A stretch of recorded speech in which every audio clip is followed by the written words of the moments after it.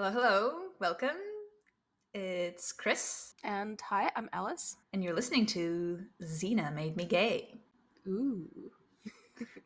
How did that happen? I can't wait to find out.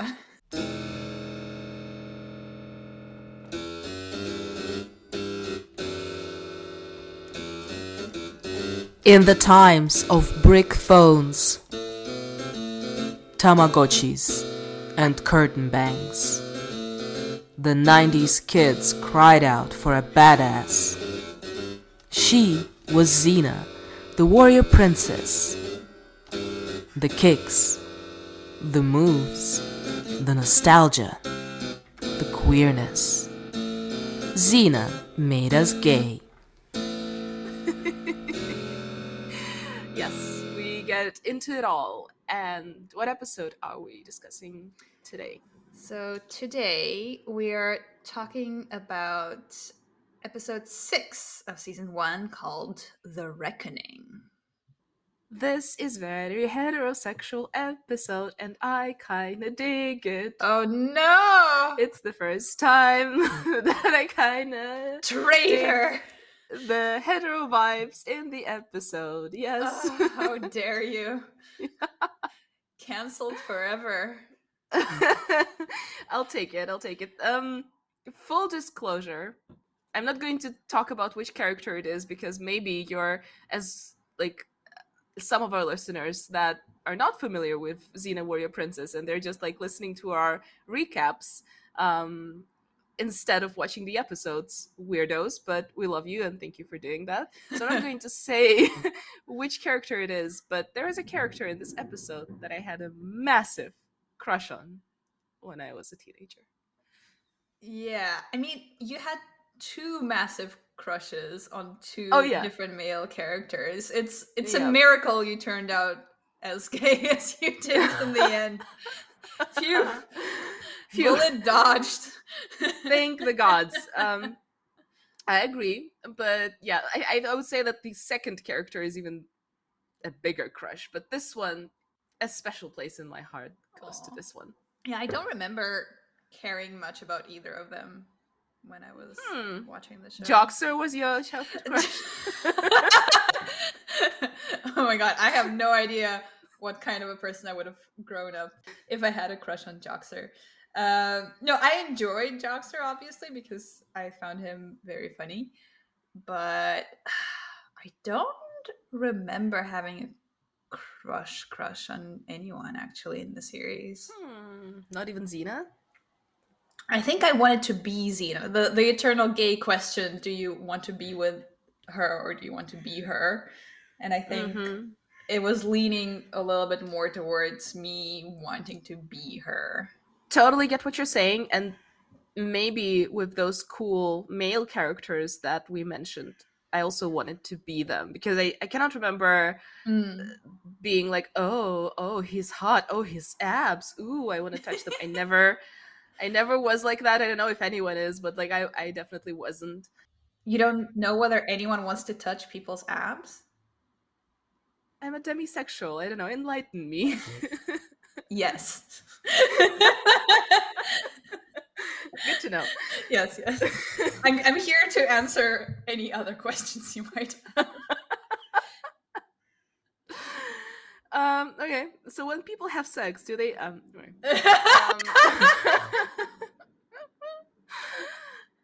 but coming back to my point, I always was like, oh, they're so funny and masculine and cool. So maybe I also wanted to be them instead of being with them. Yeah, and speaking of masculinity, yes, the thing that I wanted to discuss with you today is male gaze in TV shows or female gaze in TV shows or lack thereof. Because I was traumatized recently by watching The Idol. Yeah, as I think many people were based on what I've been reading in the social medias. I have not watched any of it because it seemed like a bad decision to make for my life. Good for you. Good for you. But do tell me about this horrible mistake that you've made. Okay, so I'm not going to recap this horrible TV show because it doesn't deserve it. But those of you who have watched The Idol know what I'm talking about. Those of you who haven't, good for you. I salute you. But the thing is that there's the show itself, The Idol, and there's the controversy behind the show. And since this podcast is going public, I'm just going to say right now that everything I say from now on is alleged. Allegedly, this is what happened. So what happened was that there was a female director who basically worked on the show and shot all the episodes, 5 out of 5 episodes. And then she had to be replaced when the show was almost ready because some of the famous cast members thought that her view on the subject matter was too female. So the subject of the matter is that there basically is a dude who is a cult leader, and he dragged this young pop star into his cult, and there are all kinds of very shady and gross shit going on in this cult, and he has a history of abuse, and he's being abusive to her, and all of this should be, like, if you show it the way it is, it's kind of like too female. We cannot just show a woman being traumatized by being dragged in a cult. No. We should make her the villain because, spoiler alert, but I don't care. Like, if you're not going to watch the show, I'm doing you a favor. At the end, the tables have turned, and it turns out that Jocelyn herself, the main character, was the one that manipulated him and was the one that orchestrated this whole thing. And in the end, she is like, okay, now stand over there, like you're my little bitch. And I couldn't believe anything that I was seeing on this show. Like, I couldn't believe that people are actually doing that. But after the finale, my jaw was on the floor. I was like, seriously? Like, fucking seriously? And also, this famous cast member that we're talking about, he was like, oh, I kind of don't like this angle of my character being a cult leader. I know that he is, but maybe can we make him more relatable? So I don't know. I'm waiting for shows with more relatable mass murderers, more relatable rapists, and all kind of dudes that need to be exonerated because, we have to see their point of view. We cannot have a completely female perception of those things. It's just not right. Yeah. I mean, all those things you've been describing, those shows do exist, right? Yeah. It's like, oh, he's a mass murderer, but he's nice. Or this guy is a horrible criminal, but he's kind of cool. All of those shows exist many times over. All these things you're wishing for, they have happened. Quote unquote wishing for. Yeah. Yeah, I get it. I think that just because this show is new and it's 2023 and it seems that we're kind of looking at things a little differently now, it's a little surprising to see that kind of show. But circling back, I think that Xena, on the other hand, there is a little bit of male gaze in this show, don't get me wrong. Like when we see the opening titles and the camera pans from her boobs to her boobies, but still there are those subtle things that I really appreciate about women not just being two sex symbols with boobs and weapons going around and Do you mean the two half-naked chicks being cool? Yeah, the two half-naked chicks actually have character and depth and emotions, and they're human beings, and I really appreciate it about our favorite show. Aw. Yeah, it's interesting. I feel like obviously Xena is not perfect in terms of fully avoiding the male gaze, but there are definitely moments in it where you're like, oh, this is nice. Yeah.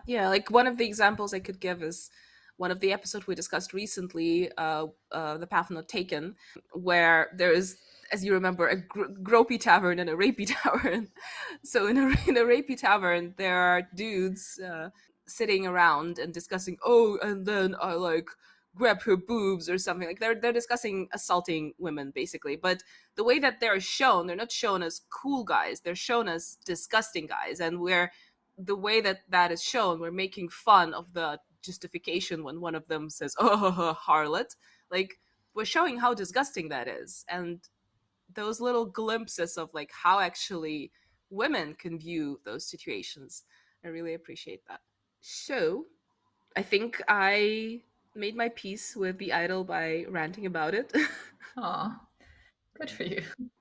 Yeah, thank you. Thank you for giving me this outlet. And now we can move on to a good show for a change. Aw. So, Yes. Okay. So we open with Xena and Gabrielle looking for the road, which they say should have been there already an hour ago, and yet it's not. So maybe they're lost. And Xena is riding Argo, and Gabrielle is walking. So her feet are really tired. Poor Gabrielle. At first, I was like, could Xena just not let Gabrielle ride behind her? That's weird. Why is this happening? But later we're reminded that the relationship between Argo and Gabrielle is quite difficult, and I think Gabrielle thinks that Argo hates her. Aw. So she's suffering because she doesn't have a very good relationship with Xena's horse. And then Gabrielle leaves to scope out the surroundings, leaving Xena alone with Argo. And suddenly, Xena hears someone crying out for mercy, and of course, she's Xena. She immediately rushes into the place that she hears those cries from, and it's an open field where some mysterious hooded guy seems to have killed a bunch of villagers and is about to also do the last one in. Yeah, and I really think that this opening shot of the slaughter is pretty effective. We don't understand exactly what happens at first, but we see cameras slowly go from one dead body to the other, and it's not too graphic, but it's pretty somber what we see, and we instantly understand that that's like real violence and not comic key type violence that we often encounter with Xena Warrior Princess, and just I don't know, bad guys being shoved away and like, I don't know, hit in the head. This is real serious, and that's what we understand right away. Yeah, the tone is set quite effectively and quickly. And so obviously Xena starts fighting this mystery murderer, and the guy's pretty good. I think this is the first time in the series we see her kind of meet her match in terms of fighting skills. That is enhanced by the fact that at one point the guy suddenly disappears, like literally disappears into thin air, and then shows up right behind her, and they fight. The guy somersaults into the sky and disappears completely. We also see that while they're fighting, one of the villagers who hasn't yet died sees a part of their fight and then either passes out from his injuries or dies. And when Xena is fairly certain that the hooded dude is gone, she goes to another wounded villager because she notices that he's still alive, because he moans in pain, and she tries to tend to his wounds. So I have 2 points about this scene. The first one, when Xena notices that the hooded guy is a very good fighter, she has this satisfied chuckle on her face, and then she charges into another attack. And I love that about Xena, because we can see that she actually enjoys fighting, and she actually enjoys strong opponents. So whenever, for example, see Hercules enjoying fighting, he's always like, he has this face like, oh, I'm a strong son of a god, and then you try to fight me and you're so pathetic, but like, okay, I'm gonna indulge you by fighting you. But actually, let's all, I don't know, just let's all be friendly, because like, look at you, you're not a match for me. Yeah, I remember very little of Kevin Sorbo's acting, which I think is a blessing. You're generous by saying acting. So I don't know what he looked like when he fought people, but I believe you. Yeah, but coming back to Xena, I love that she has this side of her, and that kind of checks out with the story of her character. She was a fierce warlord, she enjoyed violence, and now she's kind of like tamed this side of her, but still, when she meets her match, she's like, oh, okay, well, bring it on. Yeah. And the second point is this is one of the episodes that is going to play with the genre a little bit, and I think that's why I like it. So I like how important details are set at this very short scene when Xena is tending the wounded. So she is placing the hub of her sword on the wounded villager's neck to put pressure on his neck to like not let him bleed out to death, I guess. And she uses the tie from his purse to also tie it around his leg and stop the bleeding. So all of those details are going to be important. They're clues that Gabrielle is going to use later on. So that's what I also enjoyed. Yeah, there's some really good planting, and it's not shown as like this sneaky detail so that you can later rewind and be like, oh right, this happened. Like they make it clear that what is happening is important, and you get reminders of what has happened quickly enough so that you're like, oh yes, I remember this happening. This now makes sense. I get why certain characters make certain assumptions and why they're wrong, etc., etc. Mm-hmm. Like it's a very simple story, of course, but since they're playing detective a little bit, like the best detectives are the ones where the clues are all out in the open, and it's not like, oh, we didn't show you this little red thing that was hidden in the wall the whole time, audience, so you don't know what's coming. Like in the best detectives, the audience should know what's coming if they're paying attention. Right. So as Xena is trying to help this wounded villager, suddenly a whole bunch of other people from we assume the same village run into the field, including a blonde woman with 2 braids who looks like a milkmaid from a cheap porn. That's the best description I can give you. I don't know, maybe she's in the same porn that porno dad from a few episodes ago was from. It's love it. like, for me, she's by far the most comical character we've encountered so far. The lady literally shouts, "Husband!" to one of the wounded villagers, because that's how humans speak.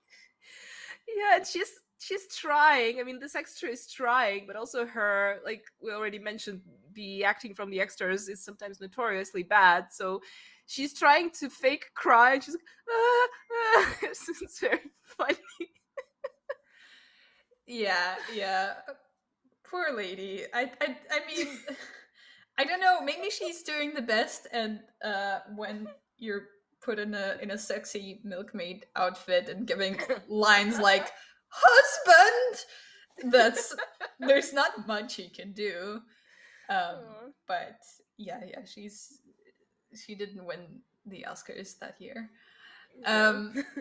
So as the villagers arrive and kind of realize what has happened to their friends and husbands, there's no small talk from any of them. The first thing that Xena says is literally, "We have to stop the bleeding." So there's no like, "What happened?"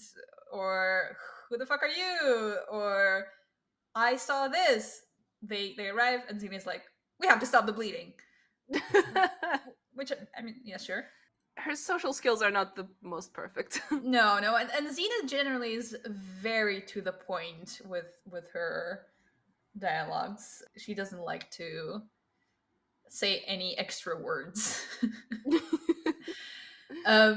So the milkmaid is like, "No, don't you have enough blood on your hands? Assuming that Xena was the one who did all the killing.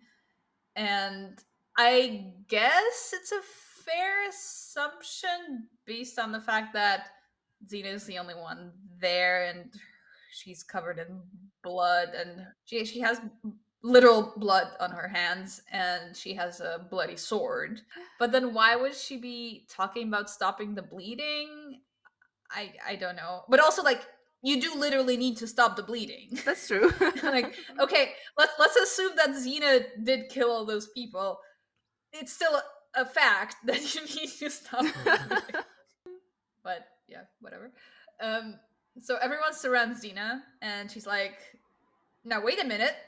That also is a funny line. It's a very funny line, and it actually reminds me of Hercules's iconic disappointed moment, where he's like you can see him realize things in real time. So the writing so far is yikes. So the villagers try to arrest Xena, but she runs towards Argo and somersaults in the air, just like the mystery dude. Except she lands on Argo and rides away. She rides towards Gabrielle and finds her having a chill time washing herself in a stream. She looked so cozy in there and she was having such a great time. I feel for Gabrielle. So Xena makes Gabrielle climb up onto Argo, and this is when Gabrielle reminds us that she believes that this horse hates me. As the villagers approach them, and they ride away, but we cut to a scene inside the village where the local elder does some exposition for us. And he informs us that Xena and Gabrielle won't be able to escape and that the preparations for the trial should start. There's one of the villagers who looks and talks like he knows what a fax machine is. I can't explain this better. There is a guy, and he just does not belong. You know, that's actually something that I've heard talked about recently in some articles, that some actors kind of have a smartphone face. Like they know what a smartphone is, and thus they don't make sense in period dramas. There's this relatively recent Jane Austen film, I think it was Persuasion, and the actor who played the lead role, Dakota Johnson, just looked so out of place there, and a lot of people commented on it saying, yeah, because she has a face of someone who knows what an iPhone is. Yeah. And so it's the 90s, so there's no iPhone yet, but I tried to think of like a piece of modern technology for the 90s, and I was like, fax machine. So this villager looks and talks like he knows what a fax machine is. And that will keep distracting me the entire episode. So anyway, the fax machine guy makes an argument that a trial is not needed because Xena was right there and clearly she did it. And also everyone really liked the guys that were killed, so we don't need a trial. Yeah, he tries to rile up the villagers, but he is doing that not by stating evidence why Xena definitely killed those guys, but he's like, weren't there good guys? Wasn't this particular guy that she killed a good guy? Didn't you all like him? Yeah? Then we should execute Xena. Simple as that. Yeah. The logic is bulletproof. Yeah, but also I wanted to point out that the fax machine guy's real name is Piranus. So I almost expect everyone else to be named Lobsterus, Tunas, and Sharknadoes. So the local elder tries to convince everyone that a trial is the way to go, but everyone's super convinced that killing Xena is all they need. And then the hooded guy appears again out of thin air amongst the villagers, but it seems like he's invisible because nobody reacts. And plus one of them walks right through him as the hooded dude smiles. So he's invisible, and also, I don't know, he's a hologram. I don't know how that... And also he has a very nice beard. Oh, That's God. what we see. Nice is one way to describe it. Horrific is another. Please vote. Okay. It's a lot. Let's say that. It's not a subtle beard. It's a beard with a lot of personality. Oh yeah. The beer is wearing him and not the other way around. Anyway, actually, I thought that the special effect of the villager walking right through the hooded guy was pretty well done. Like, it looked pretty smooth. Yeah, I generally don't associate Xena with high quality special effects, and it seems that generally the budget for the series wasn't that big. But sometimes they manage to do quite a lot with quite little, and I like that. I think we live in a time where people manage to do very little with a lot in movies. Looking at all of those horrible superhero movies that keep being shoved down our throats. With I'm not as opposed to them, but go on. Giant budgets and really nothing to show for it. So it's nice to see the opposite of that. So meanwhile, Gabrielle is feeling very certain that the villagers won't hurt Xena. It's Gabrielle's typical optimism showing again, as we remember from last episode.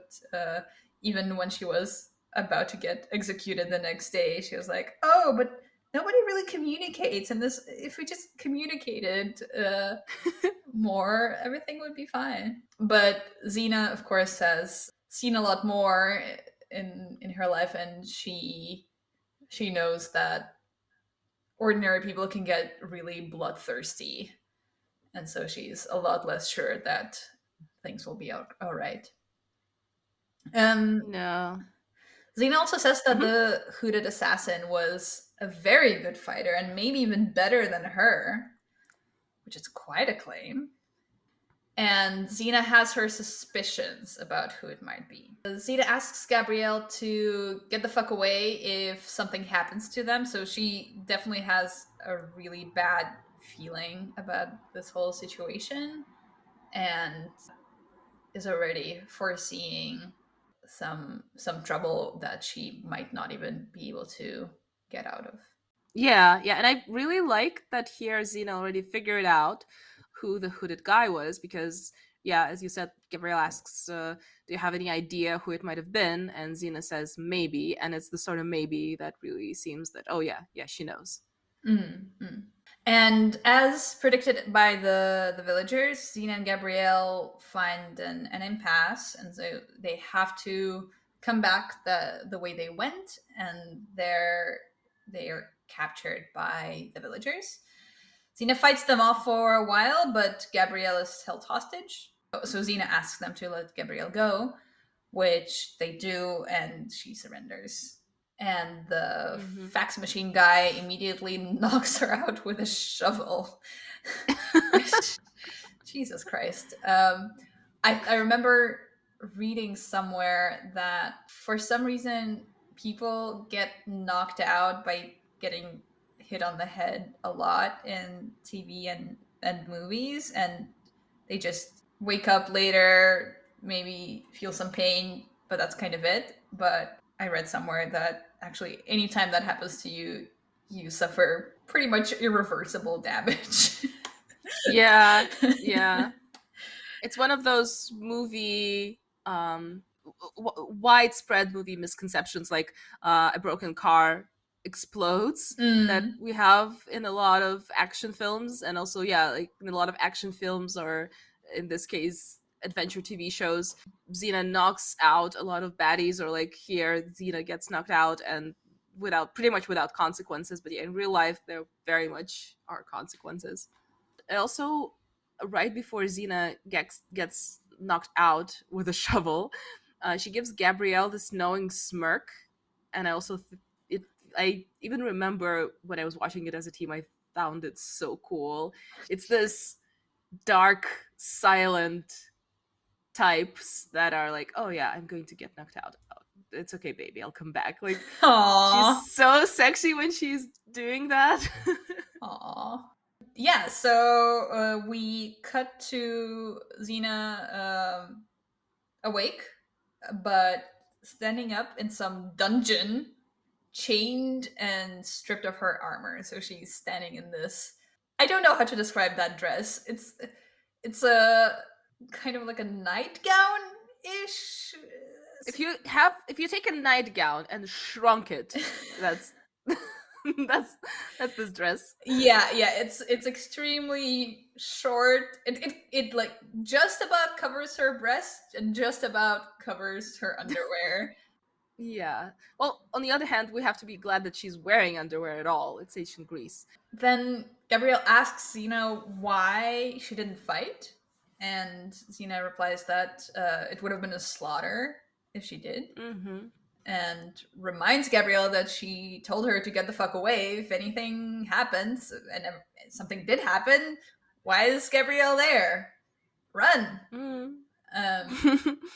She tells Gabrielle to save herself, as they are up against more than you know.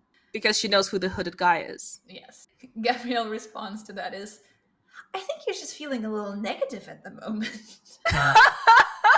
It's like, I know that Gabrielle doesn't mean it, but really it sounds like, I don't know, when people say to people with depression, like, maybe you should just get some sunshine, you know? Yeah. It's just look at the positive side of life. Yeah. It's not that bad. It's very bad. So, in her undying optimism, Gabrielle tells Xena she'll get her out of there and leaves. Yeah, but I think that I want to talk about it a little bit, because I think that that's an important part of that it's an important development in Gabrielle's and Xena's relationship, because it's the first season, and Xena, whenever there's like serious trouble, still sometimes is, oh, I need to sacrifice myself and you just need to get the fuck out. And I think that that's important that Gabrielle repeatedly states in this episode that no, she also is prepared to sacrifice her life for Xena and risk her life for Xena, and she's not going anywhere. Also, in a very real human relationship, that sometimes is important to hear. If you had trouble in that area, that your partner, they're going to be there for you, really, like no matter what. And in further seasons, like in seasons down the line, we see that Xena already is past that, and she does not expect Gabrielle to bolt. Whenever there is serious trouble, she knows that she'll be there. Yeah. So I think it's sweet. It is sweet. I agree that Xena here has the expectation that she will be abandoned. It takes her and Gabrielle time to convince each other that no, it's okay to be there for one another. So when Gabrielle leaves Xena, suddenly the hooded assassin appears out of thin air in the dungeon where Xena is, and taunts Xena for getting herself in this situation. Then he tells her that she probably doesn't know who he is, and she's like, nah, I do. You're Ares, god of war. Which, given that they were actually known each other before, presumably, we don't know for sure from the scene. Like at this point we don't know, but later we find out that they do already know each other. And given that this conversation seems a bit silly, like we get that exposition is important, but it's like if your old pal Bob appeared to you in a cloak and was like, "Ooh, I bet you don't know who I am," and you'd be like, "No, I think I do know who you are. I think you're Robert Robertson, senior project manager."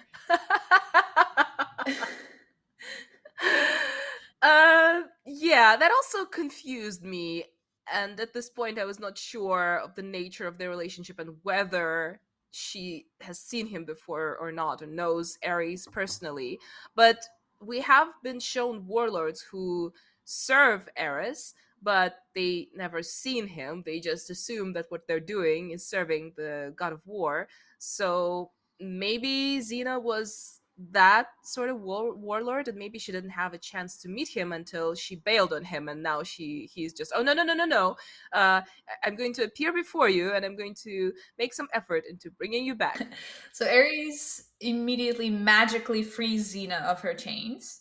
He introduces himself to Xena as her former mentor and still her biggest fan. Xena says that she's always used to wonder what he looked like, making the expositional dialogue a little bit more logical, but again, like given their history, I just don't really see how it's possible that she hasn't seen him before. Whatever. Then we find out that Ares is straight because he gives Xena the shittiest half-assed back rub, and 3 seconds later he's like, "Oh, is it better? Oh yeah, of course it is." Did you come, baby? So when I was watching, especially for the first time as a teen, I kind of loved that back rub, and I loved the stupid masculine energy that Ares exudes.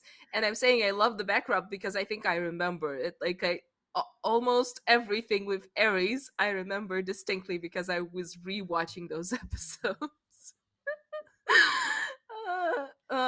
But mentoring without being able to see your mentor in person, for me, it's kind of Phantom of the Opera style. So I kind of imagine Ares as the angel of music now, and he's like, "Oh, Xena, come, my dear, lift up your sword."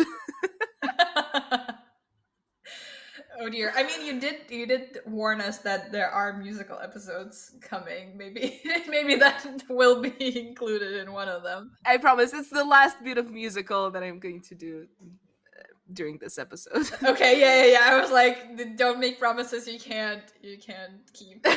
No, this episode only. Okay. So after giving Xena the shittiest back rub, he asks her to take his hand, which she surprisingly does, no questions asked. And he magically teleports her into a bedroom. Yeah, which is very, also it's a very specific dialogue. Ares says, "Give me your hand. Come with me out of yourself into what is wonderful." And what is wonderful in Ares's mind is a bedroom. And that kind of reminds me when Carrie Bradshaw asked Mr. Big what he thought heaven looked like, and he said, "A big bed." Continuing with the straightness of it all. Yeah, rest in peace, Mr. Big. Hope you are hanging out on a big bed somewhere. No Peloton inside. Oh yeah. So Xena accuses Ares of murdering the villagers, but he says that the one that Xena tended to might still recover. So that's important information. Also, Ares reveals his character outfit because he was still wearing the cloak before, and his character outfit is leather pants and a leather sleeveless shirt with really strong shoulder pads, all embellished with chrome around the edges, with a matching belt so chunky that it's almost like a boxer's champion belt. It's iconic. It is. Yeah, I always loved the attire of gods in Xena Warrior Princess because since they don't have to be dressed appropriately with the time period, the costume designers can basically do whatever they want. Yeah, I mean, let's say generally the show creators are not too concerned with dressing people appropriate to the time period. Not too concerned, but like they made some effort, at least in terms of materials sometimes, in terms of like poor villagers. But yeah, whenever the gods are present, the outfits are all over the place, and I kind of love that. And I really actually dig Eris's costume. Like maybe it's the small teenage Alice talking again. But I have to admit, yeah, his outfit resembles a wannabe rocker stage costume. I mean, I love it. The costume is great. I think I would look great in it. Oh yeah. Give me that outfit. So then Ares tries to convince Xena to come back to him and conquer the world. And he gives her a bunch of papers, which is like his political program, I think. It's so weird. Yeah, like, and then on each paper there's like a separate point of his political program, and it includes reasonable taxation, pensions, education. And he like asks her to sign the papers. It's really, really random. It's again this weird corporate element that just springs out of nowhere. We're in episode 6, and I think half of the episodes so far have had like weird, like either weird corporate speak or these like weird corporate gestures. What's happening? Yes, and mostly they're connected with the villains. The baddies are the corporate ones usually. That's true. That's true. Xena is secretly anti-capitalist. You heard it here first. Then Ares says the following. Fulfill your destiny and fill me again with the delicious side of you, the warmth, the strength of you. So I think our boy Ares is a bottom. Totally. He totally is a bottom. I think their whole relationship with Xena is based on that, especially in the later seasons we're going to see that. And I don't know, I guess Xena attracts tricky bottoms. But yeah, I also really enjoyed how in control Xena is in every situation with Ares. Like before offering her to sign the new taxation document, he offers her to get out of her undergarments, those little shrunken undergarments, and wear, I guess, a silk robe. And Xena takes off her undergarment without a shred of modesty, looking straight into Eris's eyes as he is admiring her body. And damn, really, Xena is really hot there. Yeah, she really is. And this is, I think, the second time we see Xena be entirely chill about her own body and nudity with random guys. It's just not something that she's concerned about. There's no like, oh, let me cover this boob, cover that boob. She's just really, really comfortable, and she sees no reason to concern herself with such trivial matters as some dude seeing her body naked. That's very refreshing. I know that is actually really, really cool, and maybe coming back to our conversation earlier about male gaze and the ways that Xena is sometimes refreshingly not that. The ability to treat a naked female body as just a body and not something to ogle necessarily is nice and very rare. Still. Yes, unfortunately. So Ares asks Xena to look out the window, and she sees an army of thousands, which would be hers. I don't know whether these people are real. Like, from what I understand, the bedroom is like essentially the Matrix, where he can just get those warriors to appear magically because everything is an illusion. But how would he actually get those warriors for her in the real world? I think he's like, I'm going to worry about that later. first I get Xena back, and then we'll see.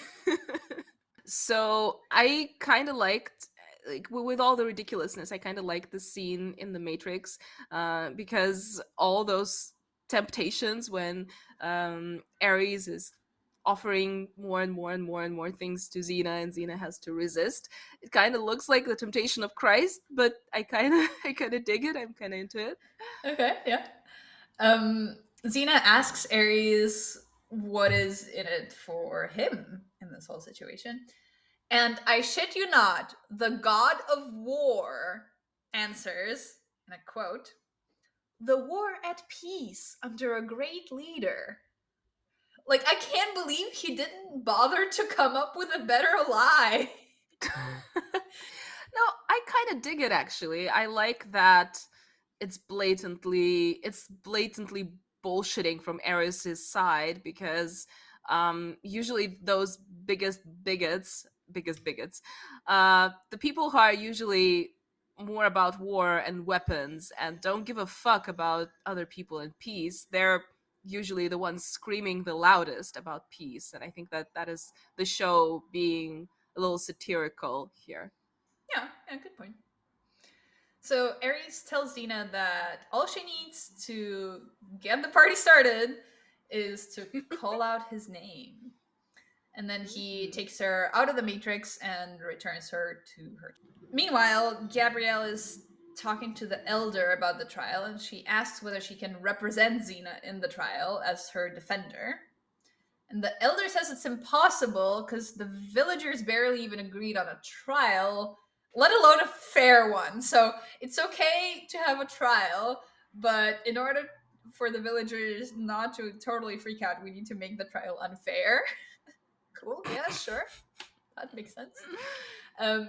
We immediately cut to the villagers testing out a new way to execute people, I guess. Yeah. So we cut to the villagers testing out a way to execute people by dragging them behind a carriage, and they're using a scarecrow this time. But we're clearly shown that that's what would happen to Xena if she's pronounced guilty. And Xena's taken into the street in chains, and she sees it happen. So Ares appears to her, lifts his eyebrow slightly as in to ask, "You want out yet?" And Xena really, really subtly shakes her head no. Then the fax machine guy ties the rope around Xena's feet, which is weird. Like, are they skipping the fake trial? I don't get it. Cut straight to the good part. Yeah. Cut straight to the lynching. Yeah, okay. And Gabrielle sees it and ties the middle of the rope around her neck in protest, saying that if they're going to murder one, they might as well murder two.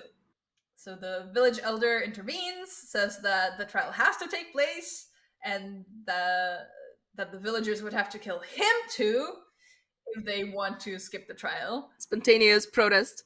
Yes. Throughout this time, we get some extreme close-ups of Xena and Ares. It's quite the villagers grumble, but they agree. And also, for some reason, this means that Gabrielle does get to represent Xena. Mm-hmm. And soon we're going to get to the court drama part of this episode, which I also really enjoy, with them playing with the genre. And this is one of the moments where Gabrielle proves to Xena that she's not going to bail on her and that she is willing to risk her life for her. Mm-hmm. So back in the dungeon, Xena tells Gabrielle that what she did was dumb. All right. But Gabrielle shakes that off, and she wants to talk defense strategy. And so she asks Xena whether anyone saw her fight the hooded man. Xena's pretty sure that nobody did. Gabrielle then goes to the crime scene to look for exonerating evidence. Mm-hmm. And she notices there are boot prints in the ground, and there are some that are Xena size, and some that are much larger. When Gabrielle notices this, she runs directly to the elder, tells him about that, and he goes to the crime scene with her to check. But Ares appears just before they arrive and magically erases the prints.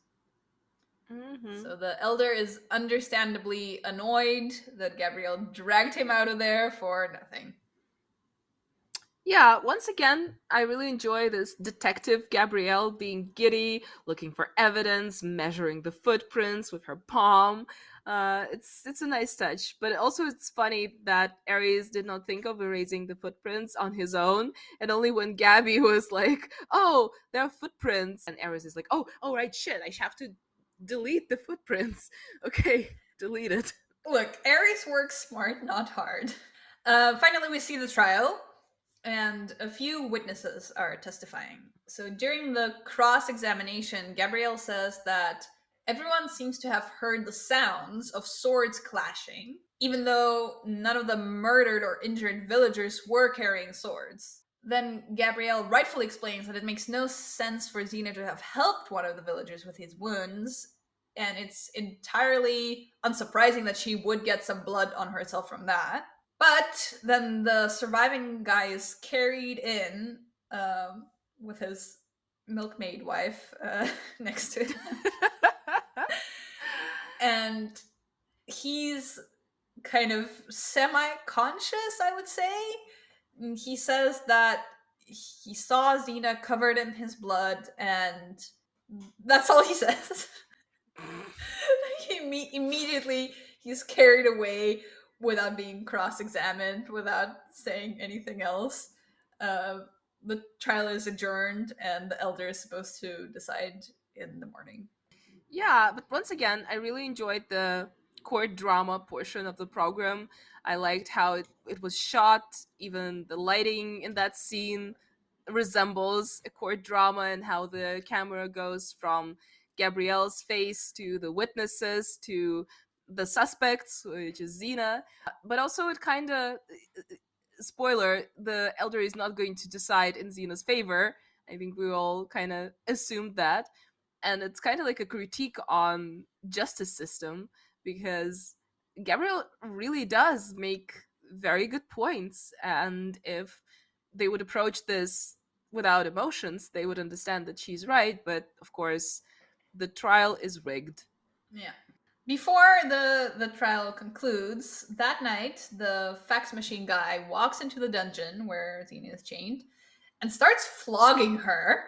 Is it me, or was everyone getting flogged on TV and in movies in the 90s? Like, I remember it happening so much as a kid. Could you elaborate on that? Because I cannot think of any other examples. What other examples do you remember? I think there are these like French soft erotic type of movies called Emmanuel, All right. and that happened there. Don't ask me why I was watching French soft erotic movies at the age of 6. Because you're fond of French culture, right? Yes, I mean I am French, in addition to other things. So it is my culture, I suppose. But so there's that. I mean, it's not 90s, it's early 2000s, but the Pirates of the Caribbean had that. A bunch of other shows and movies. Like, I remember seeing it a lot. So I guess flogging was the king of the 90s. Huh? I suppose, yeah, and then everyone seems to have kind of gotten over it. So actually, the fax machine guy doesn't do a lot of flogging. He like does it a little bit at the beginning, and then he changes his mind and starts punching Xena in the stomach. In the meantime, as Xena, the real person, is getting punched in the stomach, Xena and Ares have a chat in the Matrix with him trying to convince her again to join him. And this time, he seems to convince her, because Xena leaves the Matrix, rips the chains holding her super easily, like they're made out of paper or something, and punches the fax machine guy. She then kicks the dungeon floor off of its hinges and fights a couple other villagers that came in with a fax machine guy to brutalize her. Then Gabrielle walks in because she clearly hears some kerfuffle. She wants to see what's going on, but Xena is so blinded by her rage that she punches Gabrielle too, and she flies 2 meters into the air. Immediately after that, Xena kind of sobers up from her rage craze, and we cut to her, I guess, a few minutes later, tending to the wounds of the people that she beat up. The elder walks in and says that he doesn't get why Xena didn't run away. Xena answers that it doesn't matter whether she has killed those villagers because she's done worse.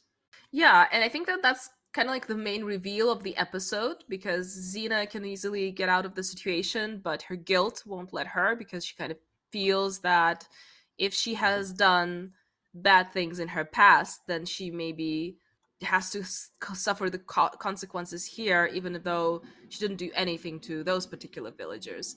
Also, one of the interesting points here is that we kind of further down the line in the series, it's strongly alleged that Ares is in fact Xena's father. And I know that, like, it's a little gross now, because clearly those two have chemistry and sexy times are suggested, but still, it kind of makes sense when you see scenes like this, because Xena does seem like a demigod, being able to yank chains out of walls and being able to defeat entire armies, things like that. But also, I think it's important that Gabrielle is the one that makes Xena sober up from her Hulk moment. It's when she punches Gabrielle, she's like, oh, fuck, what am I doing? And it's also an important thing in the relationship. I think that very few times we see some sort of physical violence going on between those two. Yeah. I mean, in terms of the sexy incest between Xena and Ares, I guess that's one of the ways that the show is kind of sort of true to ancient Greek myths. Oh, yep. So no problems there. Sometime later in the night, Gabrielle rides to the dungeon on Argo and talks to Xena through a window, offering to help Xena escape. Gabrielle also says that it wasn't Xena who hit her, which I feel like it's not a great thing to say. Like, as we later see, like, the relationship between Xena and Gabrielle is not abusive, and this is not like an ongoing problem in the relationship, but in many real human relationships, it is. Yeah. And I think this perspective of like, oh, it wasn't you who hit me. I know that's not you. And I just don't love the sound of it. No, it's kind of like the 90s showing here. Yeah. Xena declines. She says that she's got a better offer, and she tells Gabrielle to leave. Then she immediately realizes how much of an asshole thing it is to say. Yeah. And kind of catches herself and lets Gabrielle know that she's glad she came back. But Xena says it still in this like totally robotic voice. Yeah, this scene kind of makes me think that Xena is, at least in some ways, a terrible girlfriend, because she's always gonna have this guilt with her, and she's always going to be ready to sacrifice herself. And at least at this point, it doesn't seem that she kind of realizes the amount of grief that it would bring Gabrielle. She's just like, oh, I need to do this, and you need to move on. Bye. Yeah. And I think the scene does a pretty good job in terms of showing this self-destructive nature of living with this conviction that you're a terrible person, and how it hurts you, but it also hurts others that care about you. we go surprisingly deep into Gabrielle's and Xena's relationship here. Yeah, true. So right after Gabrielle leaves, Xena calls Ares and again gets transported into the Matrix. They're really like She's not using that bedroom set to the max. He's like, I paid for it, I'm gonna use it.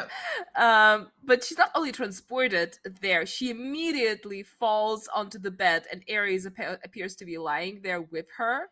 But by the looks of Xena's cunning little smile, she doesn't mind. Or at least she kind of likes that she has him wrapped around her little finger. But still, I think that there is chemistry there, and I kind of stand by it. I think out of all hetero romances, like, a romance with Ares is the one that I believe in the most. Yeah.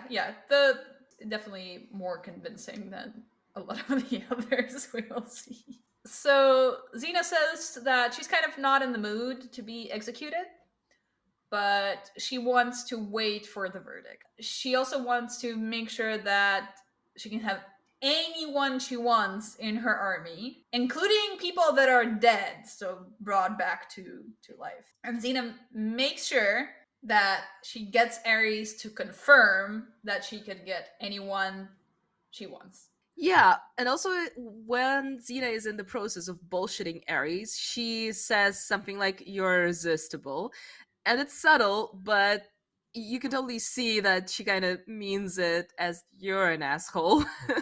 Also, when Xena gives examples of warriors who she might want to resurrect from the dead, she says, Hector, Achilles, Agamemnon, but they're long gone. But, meanwhile, there is going to be an episode connected with the story of Iliad and Troy and the falling of Troy and Helen, and that is coming up next in season 1. And also, poor Nardad's family and his village fled the fallen Troy. So the timeline for Xena's first season is all over the place. Yeah, but let's not worry about that. Who cares about these tiny details?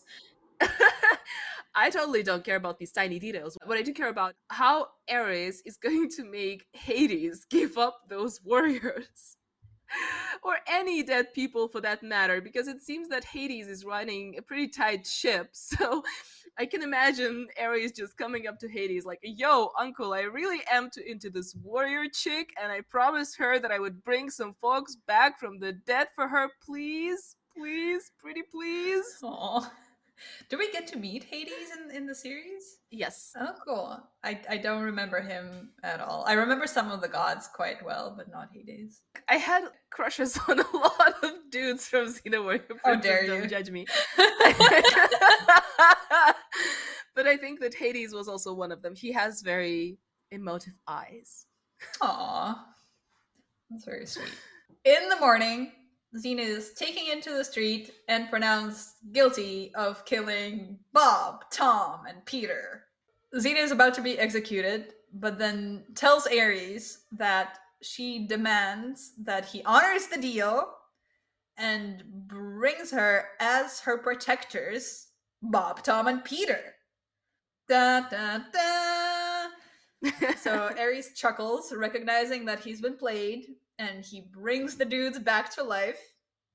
And the villagers are 100% happy and 0% freaked out. Yeah, they act as if it's, sure. Hey, dude, I thought you were dead. You're not? Oh, cool. Not only are they not dead, they're totally okay, completely healthy, no wounds, their clothing has like no tears on it, they magically appear, and everyone was like, yay! And Bob tells everyone that Xena fought the hooded man who tried to kill him, and that she's a super duper nice lady. And the villagers, again, literally go, yay! Oh, we're kind of glad that we did not lynch her now. All is good. Yep. The elder immediately pronounces Xena not guilty, and Ares tells Xena that he'll see her later. But also the villagers, when they are brought out, and the way that they're brought back to life is that they're just coming out of the barn somewhere in the village. We kind of have to understand that they've been brought back from the dead, and they have this, oh, is it really happening look on their faces, and they kind of are touching their bellies that were sliced with Ares's sword. And that really reminds me of the ending of the new Dracula movie with Nicolas Cage, where one of the people in the end says, thanks for bringing us back to life, we've now seen things that we cannot unsee, and now we know things that we cannot unknow. So if you haven't seen this movie, go watch it. It's cool. Yeah. I mean, Nicolas Cage alone is a reason to see this movie. He Nicolas Cages the fuck out of every single shot he's in, and it's glorious. Like, honestly, if you enjoy Xena, you will enjoy this movie. So, as they're walking away from the village, Xena thanks Gabrielle again for coming back after getting punched by Xena, and this time she means it. Mm-hmm. And Xena also says that she owes Gabrielle. Gabrielle responds that she owes Xena too, and punches her in the armor, hurting Ouch. only herself. Only at this point does Gabrielle also ask Xena, and how exactly did those dudes come back from the dead? And Xena tells her about Ares, but we don't know how much detail she goes in because the episode ends. Yeah, it literally seemed like let's talk about our exes moment. If we assume that Ares was actually an ex and not like an invisible mentor, like the angel of music. So, still, how many chakrams do you give this episode? I'd say it was a pretty strong one. Maybe I would give it an 8 because I think I have my previous ratings recorded, and I think the first 3 episodes I gave a 7, and I would say that this is better than those first 3, but I wouldn't say it's one of my favorites still, so I will go with 8. Yeah, I would agree. An 8 for me too. I really enjoyed the dynamic between Ares and Xena. I really enjoyed the playing with the genre, with the detective story and court drama. But I know that better episodes are coming. Stay tuned. This has been Xena Made Me Gay. Tune in next time for episode 7 of season 1. See ya! Bye!